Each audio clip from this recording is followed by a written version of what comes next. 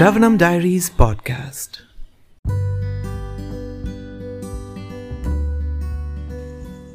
Hare Krishna everyone. We are continuing to read The Nectar of Devotion, the book by His Divine Grace, Abhayacharanaravindra Bhaktivedanta Swami Srila Prabhupada, Chapter 12, Further Aspects of Transcendental Service. Next item is performing devotional service in Kartika. One of the most important of these ceremonial functions is called Urja Vrata. Urja Vrata is observed in the month of Kartika, October-November. Especially in Vrindavan, there is a specific program for temple worship of the Lord in his Damodar form.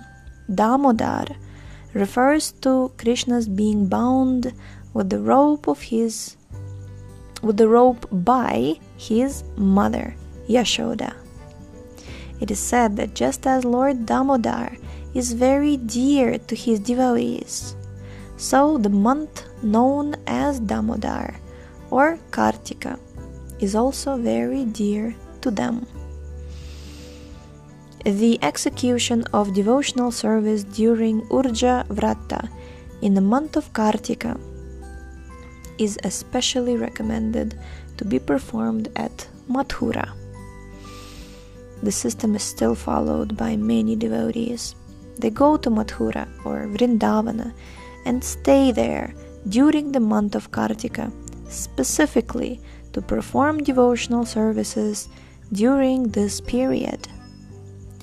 In the Padma Purana it is said, quote, "The Lord may offer liberation or material happiness to a devotee, but after some devotional service has been executed, particularly in Mathura, during the month of Kartika, the devotees want only to attain pure devotional service unto the Lord." Unquote. The purport is that the Lord does not award devotional service to ordinary persons who are not serious about it, but even such unserious persons who execute devotional service according to the regulative principles during the month of Kartika and within the jurisdiction of Mathura in India are very easily awarded the Lord's personal service. Jai. Next item, observing festivals celebrating the Lord's activities. In the Bhavishya Purana, there is a statement about observing different ceremonies celebrating the Lord's appearance, birthday, and other transcendental activities. It is said, quote, "My Lord Janardhan, Krishna, please let us know the date when your mother Devaki, Devi, gave birth to you. If you kindly inform us about this, then we shall observe a great celebration on this date. O killer of Keshi, we are souls, 100% surrendered unto your lotus feet, and we wish only to please you with our ceremonies." Unquote. This statement of the Bhavishya Purana gives evidence that by observing different functions in relationship with the Lord, one is sure to become pleasing to the Lord. Jai.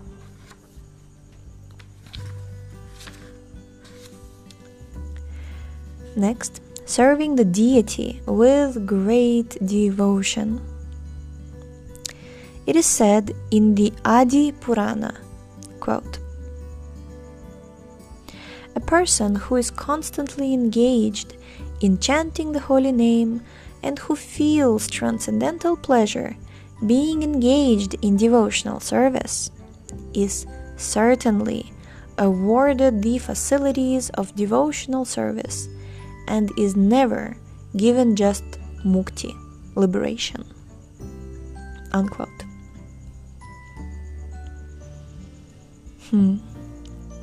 Mukti means liberation from material contamination.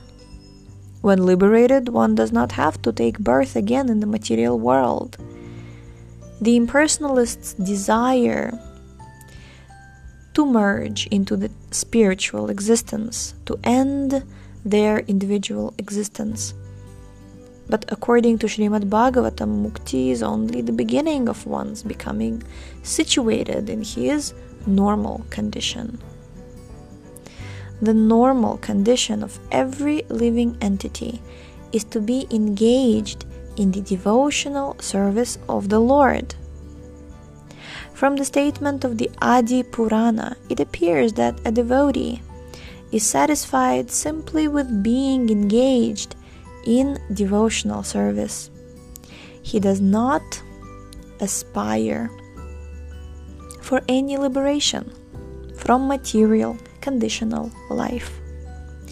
In other words, anyone who is engaged in devotional service is not in the material condition of life, although he may appear so. Jai. Next, recitation of Srimad Bhagavatam among devotees. Now, Srimad Bhagavatam, right? You know, after Nectar of Devotion, we are starting Srimad Bhagavatam. And this is just so incredibly exciting. Let's read further. So, what does it mean? Srimad Bhagavatam is the desire tree of Vedic wisdom. Veda itself means the aggregate of knowledge, and whatever knowledge is required for human society is perfectly presented in Srimad Bhagavatam. Imagine, whatever knowledge is required for human society, perfectly presented in Srimad Bhagavatam. There are different branches of knowledge in the Vedic writings, including sociology, politics, medicine, and military art. All these and other branches of knowledge are perfectly described in the Vedas. So, as far as spiritual knowledge is concerned, that is also perfectly described there, and Srimad Bhagavatam is considered to be the ripened fruit of this desire-fulfilling tree of the Vedas. A tree is honored by the production of its fruit. For example, a mango tree is considered very valuable because it produces the king of all fruits, the mango. When the mango fruit becomes ripened, it is the greatest gift of that tree. And Srimad Bhagavatam is similarly held to be the ripened fruit of the Vedic tree. And as ripened fruit becomes more relishable when first touched by the beak of a parrot or shuka, Srimad Bhagavatam has become more relishable by being delivered through the transcendental mouth of Shukadeva Goswami. Srimad Bhagavatam should be received in disciplic succession without any breakage. When a ripened fruit comes from the upper part of the tree onto the ground by the process of being handled down from a higher branch to a lower branch by persons in the tree, the fruit does not break. Srimad Bhagavatam, when received in the parampara system or disciplic succession, will likewise remain unbroken. It is stated in Bhagavad Gita that the disciplic succession or parampara is the way of receiving transcendental knowledge.